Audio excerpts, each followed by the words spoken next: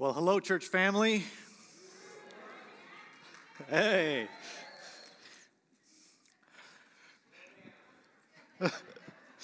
I'm not allowed to walk very much today, in case you guys are wondering. We'll see if that happens. So, I am very excited to see what the Holy Spirit has for us today. So, let's get to it. We are in part 4 of a 13-part series going through the book of Ephesians. The focus is our identity in Christ. So far, we've been through Ephesians 1 and the first part of Ephesians 2. And in the introduction to Ephesians, Paul gives a very short greeting, and then he kind of goes right into it. This is sort of a review of what we've already covered, but I wanted to point it out to you guys. Verse 4.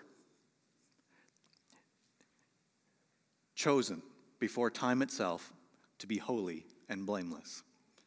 Verse 5, Paul says we are predestined for adoption. Verse 7, he says we are redeemed through the blood of Christ. Verse 9, we're given insight into the will of God. Wow. Verse 11 and 12, we are included in the grand plan of God. And verse 13 is we are marked with the seal of the Holy Spirit. That's quite the introduction. As I was praying about what to speak to you guys about today, one of the questions that really jumped out at me is, okay, this is our identity. This is our identity in Christ. And if you read through Paul's letters, he makes mention of this over and over and over. This is emphasized quite a bit. This is who we are. So the question then is, why does that matter? What is identity? What do we say? What do we mean when we say identity? So we're going to spend a little bit of time, and I'm going to talk about, kind of break this down in the thought process of what does this word even mean? Because we all kind of shake our heads and we say, yeah, this is our identity in Christ. But I don't know if we have thought very much about what that word actually means. So let's start here. So when we're talking about identity, this is the process of identification, right? We look at the world, we categorize everything, right? Human beings are very categorically minded beings. We were created this way. We want to tell the difference between a tree and a crocodile, right? What is the identity between those things? What are we saying when we look at this? Well, probably what we're saying is a tree is very unlikely to try to kill you, at least while you're still alive. So what sets a thing apart from another thing? That's identification, right? That's the process of identification. So what are we talking about when we're talking about human beings? What characteristics, right? That kind of follows. Okay. So then the next step is, what are the defining characteristics of a human being, of an individual human being? Okay, that takes us another step. What sets you apart? Is that identity? What sets you apart?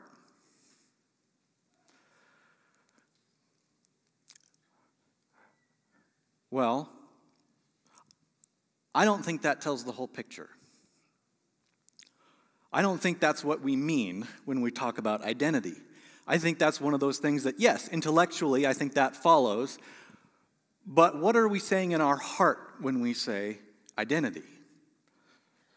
It's more than just characteristics. It's more than just attributes. In fact, I would argue to you, it's one of the 3 main questions that all human beings have to ask themselves. You've answered these questions for yourself, whether you know it or not. The 3 questions are, why is there something instead of nothing? Question number 2, why am I here? And question number 3 is, who am I. And identity is an essential part of this. Let me prove it to you. You're sitting in a football field. Captain A, Captain B, they're picking different people, right? Captain A goes first. He says, I'm going to choose this person because he's the best combination of fast, strong, and skilled. Captain B goes and he says, okay, well, I'm going to choose this person because he's the best combination left of fast, strong, and skilled. And I'll maybe sacrifice a little bit. I'll choose the one who is less skilled in order to get fast and strong, or whatever it is, right? Okay? This is a very brutal analysis of the attributes of someone in order to be chosen for a team. Okay, there's one example. Here's the next example. You're sitting in a high-rise somewhere at a conference table surrounded by suits. And if any of this has ever happened to you guys, you know what happens next. Everybody sits down and there's an awkward pause. And then the question inevitably gets asked, okay, everyone, introduce yourself. Well, what do you say? It goes around the room. It gets to you. Hi, I'm Matt Klingenberg. I'm a software developer. I've been at this company for 12 or so years. I developed a lot of the software we're here for. On and on and on, right? What are you saying in that instance?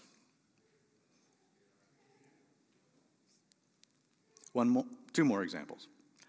Date night. You're sitting across the table from the person that you hope maybe one day will become the love of your life. And you're looking at them, and they're beautiful, and they seem to be matching up with what you're looking for in a partner. They lean across the table, and they ask you the question, so tell me about yourself. What do you say? Is this a list of attributes? Last example. You wake up in the morning, groggily walk toward the bathroom window, bathroom mirror, lean over your sink, look at yourself in the mirror. What do you see?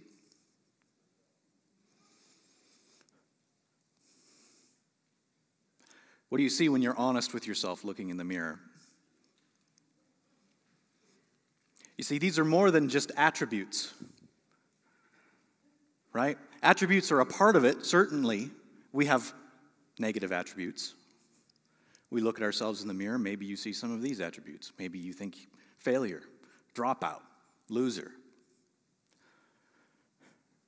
Or maybe you look at yourself in the mirror and you see very positive attributes, right? I'm a success. I'm the master of my world. I'm rich, I'm beautiful, I'm smart, I'm deserving. That's a very popular one today. Or there's other ones, and these are kind of generic attributes, but these are kind of how we define ourselves, right? Student, businessman, mechanic, soldier, father, mother, pastor, blue collar, redneck, socialite, patriot. What are these things? What are we saying? Why do they matter?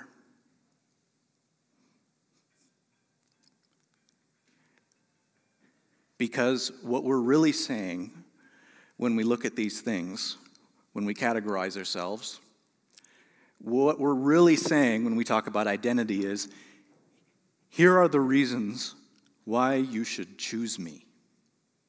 Here are the reasons why you should accept me. Here are the reasons why you should love me.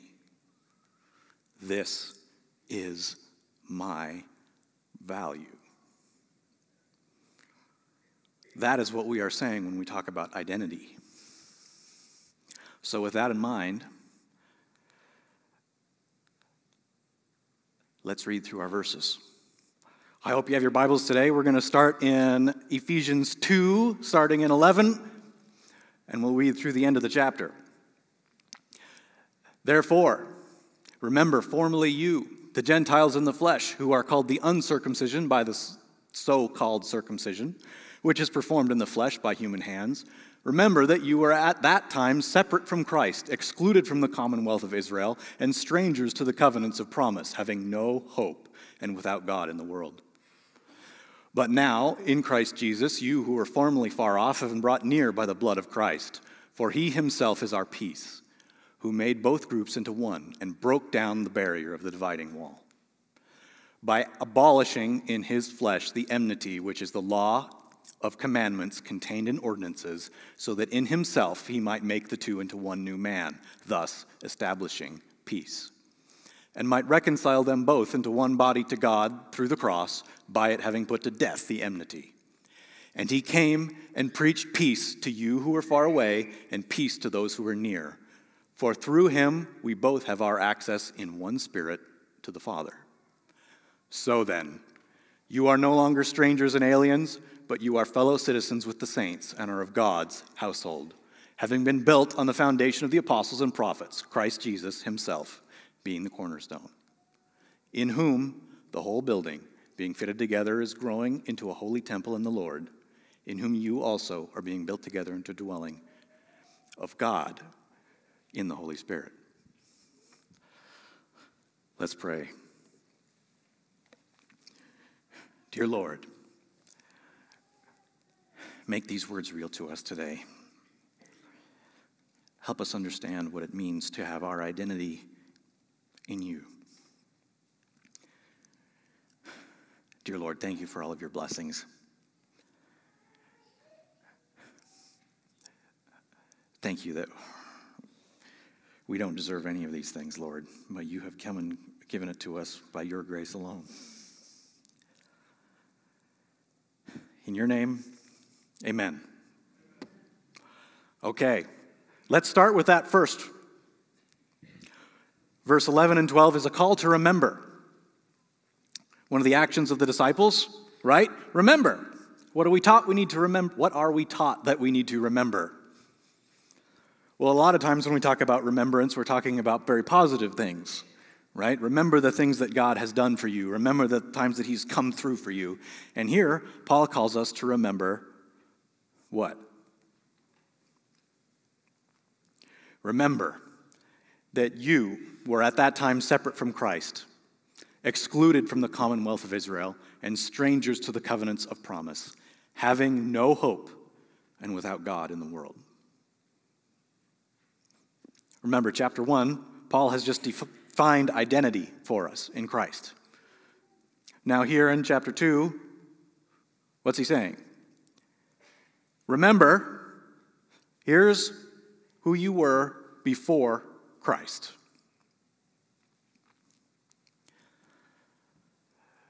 Now, I know some of you probably grew up in the church and have been Christians forever and probably don't even remember what it's like to not be a Christian. Praise the Lord. But I think you can probably identify with our culture. You can look through this verse and see it very clearly in your own life, what it is like to be separate from Christ, excluded from the commonwealth.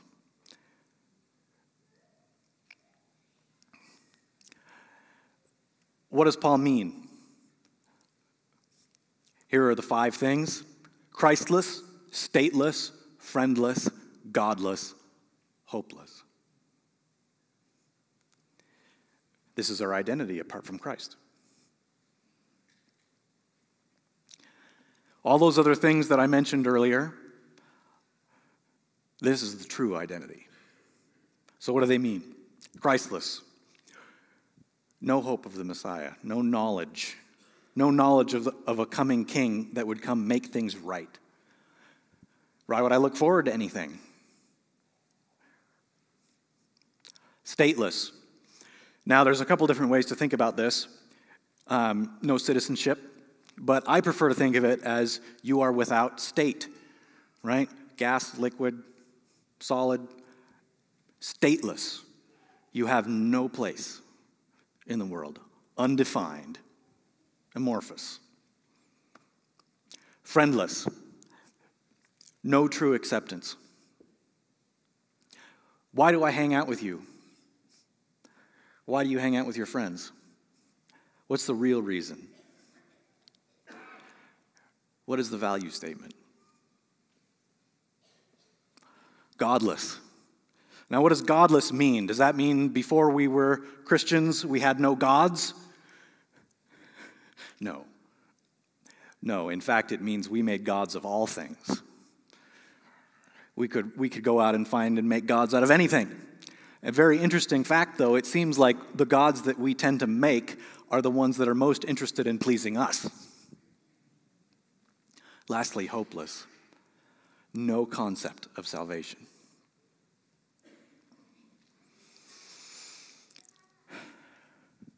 So, apart from Christ,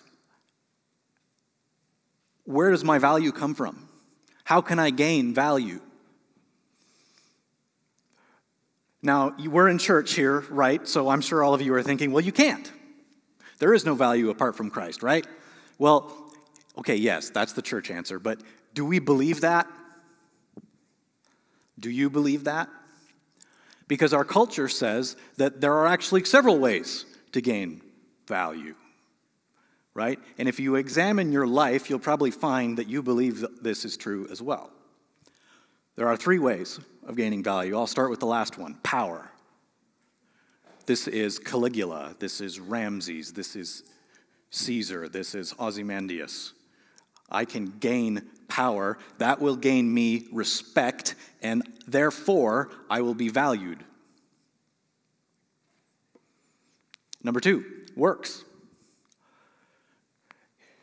What's the old saying? You spend a day in work, right? You push hard against a stone, whatever it is, and you come home. How do you feel besides tired? You feel good, right? Why? Because you've added value to something. You've contributed to something, and because you've added value to something, therefore, you have value. Lastly is affirmation. And if we're honest, this is kind of the real one. This is the one that actually gains us value, because we can't have value unto ourselves. Amen? Do you find that to be true in this world? Value must be assigned to you. And I wish I had time to really dig into that one. But we must be affirmed by others as having value. You ever met someone in your life who you give a compliment to them and they remind you of it every time you meet them? Or have you ever met someone who is so desperate for attention that all they ever do is talk about themselves? Besides being incredibly frustrating, what is this really saying about that person? What it is it's a cry for value, for affirmation.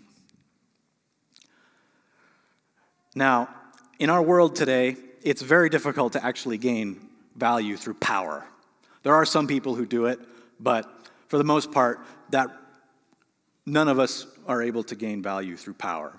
You can be super rich, but very quickly you find out you need value through other places. So where do we turn? Well, a lot of us, what we do is we turn to work. Now, this is especially true for the older generation. The younger generation, starting with my generation, sort of looks at work, and you've all heard this, right? You know this intrinsically. This generation, my generation, has looked at work and said, well, we've been told, hey, go to work. It'll make you feel good. You'll learn something. You'll build something. You'll do something with your life. And my generation, kids and younger, have looked at their parents and said, my parents are miserable. Why would I do that? You want me to go to work and work for some company that's going to pay me a tiny bit of money? I won't even be able to buy a car, nevertheless a house, right? I'll go do that. I'll work for maybe 50, 60 years, and then I'll look at retirement, and then I'll go and I'll spend the rest of my twilight years broken down, and then I'll go and die and become dust. No. Why would I do that? This is our world today. We're seeing this. And so what's left? Affirmation. You must accept me. I have decided that you must love me. You must choose me. My worldview must match up with your worldview, and if it doesn't, if we take away affirmation, then what's left? That is why value is important. This is who we are before Christ. without Christ as our identity. Every person in this room. Verse 13, but now in Christ Jesus, you who were formerly far off have been brought near by the blood of Christ. For he himself is our peace, who made both groups into one and broke down the barrier of the dividing wall. What's Paul talking about here? Well, Paul was speaking to a very divided world, a very divided church. For him, it was the line between Jew and Gentile. This was a serious division in the church of Ephesus that he had to speak to. And he ties it back to identity, but it takes him a moment to build this argument, so we're going to follow through him with it through him. To understand, though, how big of an issue this was, in case you think, we got problems today with division. But this is what the church looked like in Ephesus. This is a quote from William Barclay, who wrote a commentary on Ephesians. It says this: "The Jew had an immense contempt for the Gentile. They said that the Gentiles were created by God to fuel the fires of hell, that God loved only Israel of all nations that he had made, that the best of the serpents crushed and the best of the Gentiles killed. It was not even lawful to render help to a Gentile woman in childbirth, for that would be to bring another Gentile into the world. The barrier between Jew and Gentile was absolute. If a Jew married a Gentile, the funeral of that Jew was carried out. Such contact with a Gentile was the equivalent of death. Even to go into a Gentile house rendered a Jew unclean." That is some serious division. Why? Why were the Jew and the Gentile so divided?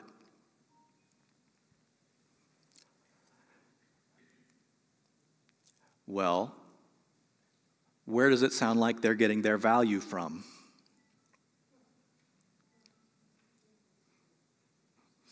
So let's think about this a little bit. Okay, so how does this apply to our church here today? Maybe a better question is, okay, look around the room.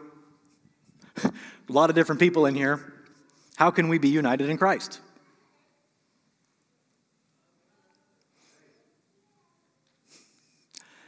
Well, maybe it might be good to take a little bit of a thought experiment here when we're thinking about this. So this is a map of the city of London. London's been around for about 2,000 years, right? Quite a while. It touts itself as one of the most diverse cities in the world. Extremely diverse, lots of different people, and yet they're all living in the same city. It seems to be fairly peaceful. Why is that? Well, here's a demographics map of Israel, right? We're going to look at a couple demographics. This is where the Arabs live. The darker the blue, the more people live there, right? So this is where the Arabs live. That's where the Chinese live. That's where the French live. That's where the Indians live. The Spanish are kind of in the middle there. The Turkish, way up north. And if you're wondering where the English live, they don't in the city of London. They're not in London. Okay, great. So what do we learn from this besides the obvious? Hang on, there we go. Besides the obvious racist conclusion, right? Well, these people must all be a bunch of racists. Well, I would argue that the racism thing is kind of a symptom, because human beings want value. And how do I get value? Well, I'm going to look for people who share my same values. Because if they share my same values, that makes it more likely that they're going to value me. And what is one of the most obvious ways to detect if someone is similar to me or not? I can evaluate this instantly. I don't even need to talk to somebody. Well, it's their race. Right? So what do we learn from this?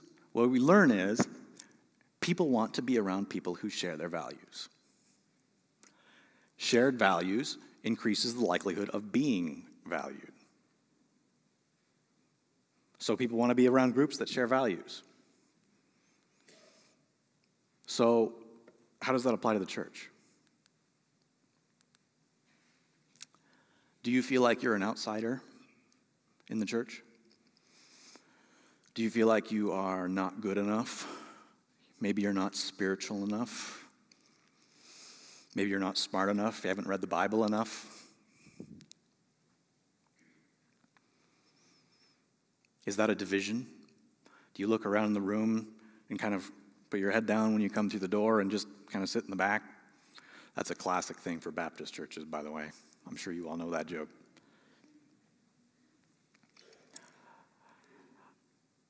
So what does Paul say about this? We'll read it again. Verse 13. But now in Christ Jesus, you who were formerly far off have been brought near by the blood of Christ. For he himself is our peace, the unifier, who made both groups into one and broke down the barrier of the dividing wall. What unifies us? Christ unifies us.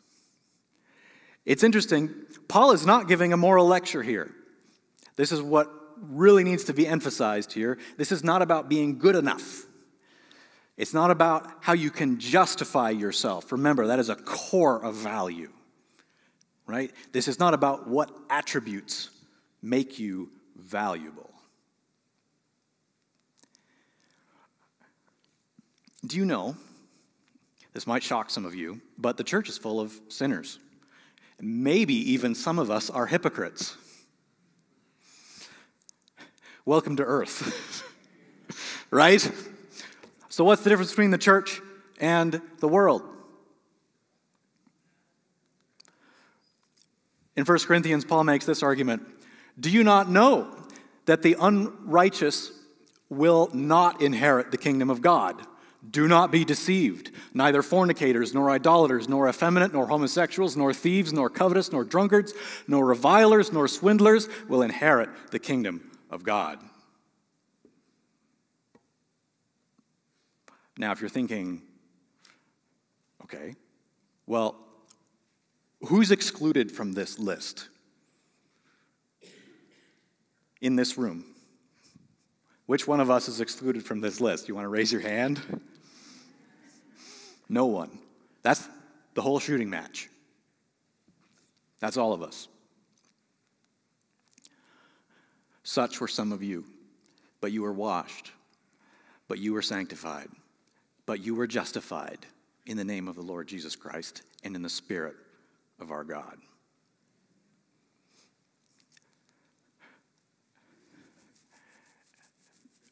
There was a man named John Bradford in that same city of London in the year 1553. He's sitting out there outside, and he's watching a bunch of prisoners being taken to the gallows.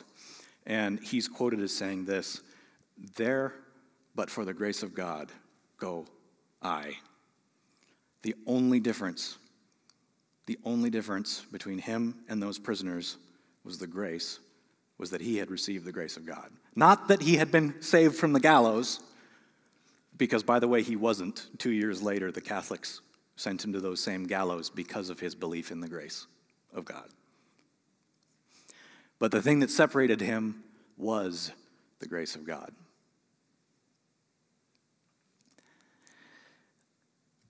Let's continue. Verse 15. By abolishing in his flesh the enmity, which is the law of commandments contained in ordinances, so that in himself he might make the two of us into one new man, thus establishing peace, and might reconcile them both into one body to God through the cross by having put to death the enmity.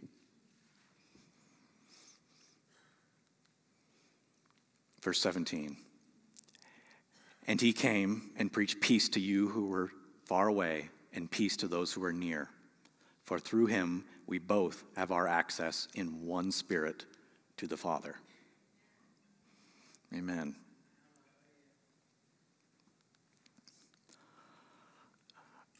So what makes us different? It is our value, it is the fact that we are united in Christ. Not that we don't have disagreements, by the way. I think, in fact, one of the things we really misunderstand in Christianity today is we think that we shouldn't have disagreements. If you have a debate in church, that means the church is ununified and there's something wrong going on there. You shouldn't argue in church. This is kind of a soapbox of mine, but I believe that has neutered the church.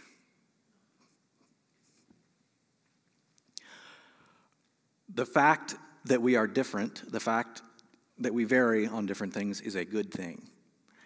But we should pursue truth more than anything else, with the idea always in mind that we are united by our shared value, because our value is what? Does it have anything to do with the color of our skin or those tags that we talked about? I'm a success, I'm rich, I'm poor, I'm a mechanic, I'm a patriot. Those values.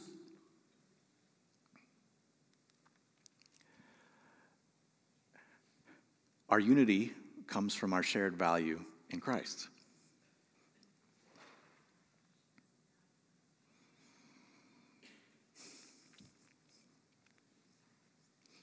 We are a community of believers, sinners, hypocrites, who are trying to become better.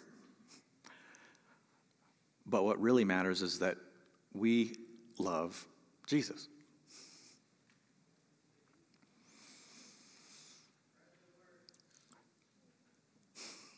So, what's the punchline? Where are we going with this?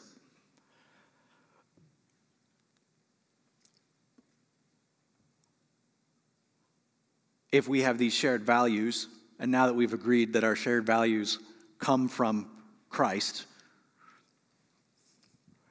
here's where the rubber meets the road. Here's how you know if you are following Christ. Because your reason, your value statement,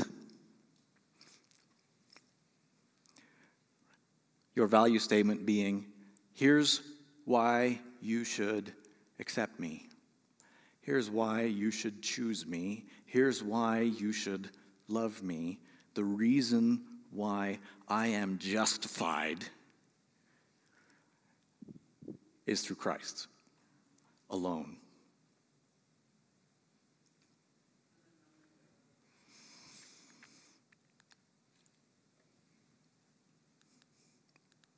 Having a bit of trouble with my clicker, sorry about that. Ephesians 2:19 says this, so then, result, you are no longer strangers and aliens. You are no longer Christless, stateless, friendless, hopeless, but you are fellow citizens with the saints and are of God's household, having been built on the foundation of the apostles and prophets, Christ Jesus himself being the cornerstone, in whom the whole building, being fitted together, is growing into a holy temple in the Lord, in whom you also are being built together into a dwelling of God in the Spirit.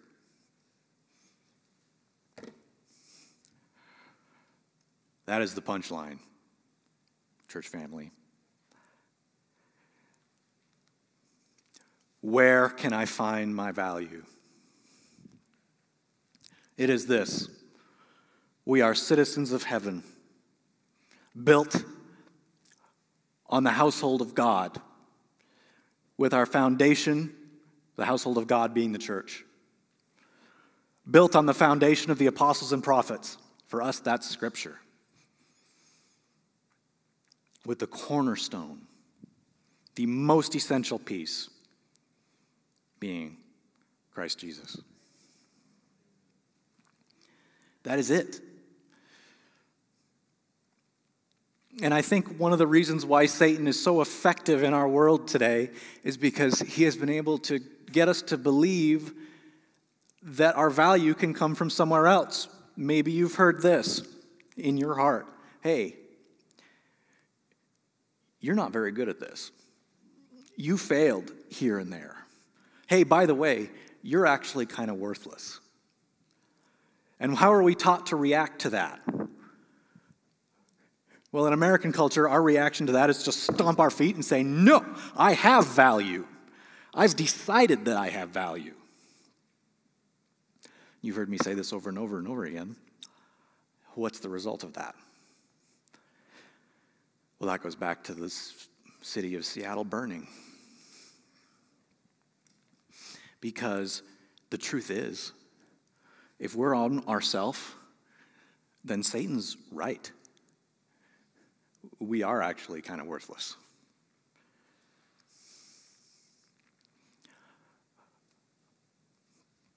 So where does our value come from if it can't come from ourselves? If we can't assign ourselves value, and unfortunately, this will work for a little while, right? Maybe it'll even work for your whole life until the end. But you can't even get value from other people. They'll make you feel good for a little while. They'll make you feel valued. They'll make you feel like you're contributing. But the truth is, eventually, you will come to the conclusion that the only reason that you're valued from those people is because you are providing them value. Christ, on the other hand, gives value. The ultimate creator and master of the universe has decided, has declared that we have value. So I hope one day we will learn, and I'm just as much a part of this as anybody else, that all these things, these tags, right? If we're talking, I don't want to go on to a chat, but there's a concept of metadata, which is like extra data that's attached to objects in computers. And metadata will kind of explain what those things are. And these things for us is our metadata. It's stuff. These are minor attributes. They don't describe who you are, and they will not give you value. It would be like taking a picture of a beach and describing it as a beach. Does that mean you're at the beach? Does that even come close to defining what a beach is? Is insufficient. And all these things that we take so much pride in do not matter. The only thing that matters is God's grace. That is the only place that we can find our value.